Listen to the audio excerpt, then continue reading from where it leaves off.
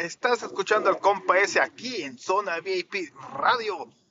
¿Qué tal, raza? ¿Cómo andamos? ¿Cómo andamos? Hoy es martes, no te cases ni te embarques. Ahora es noviembre 21, noviembre 21 de noviembre.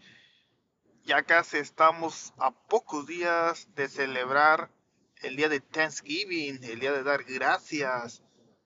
¿Quién ya tiene el pavo, el jamón listo para la gran cena del mes de noviembre?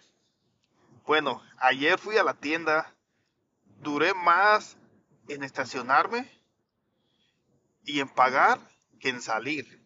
Porque ahorita toda la gente anda como hormiguita, loca, por ir de compras a comprar para lo de la cena del día de dar gracias. Dije, wow, me quedé sorprendido. No parqueadero. Toda la gente parecía que corría como si fuera un viernes negro, pero en comida. Dije, no, no se vayan a acabar los guajolotes, los pavos, porque hay muchos pavos todavía. Y según dicen, no tienen dinero para comprar cosas, pero no manchen, no lo puedo creer.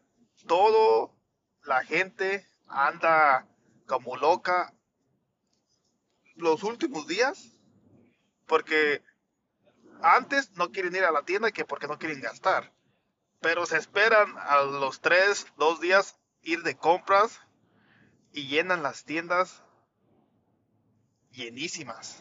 Saludos, raza, aquí está el compa ese, siempre con mi gente. Y ya saben, raza, vayan a apoyar a Elena Guardiola.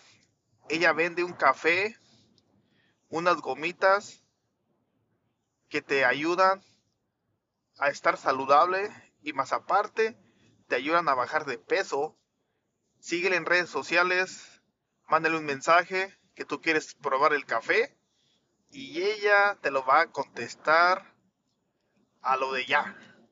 ¡Saludos, raza!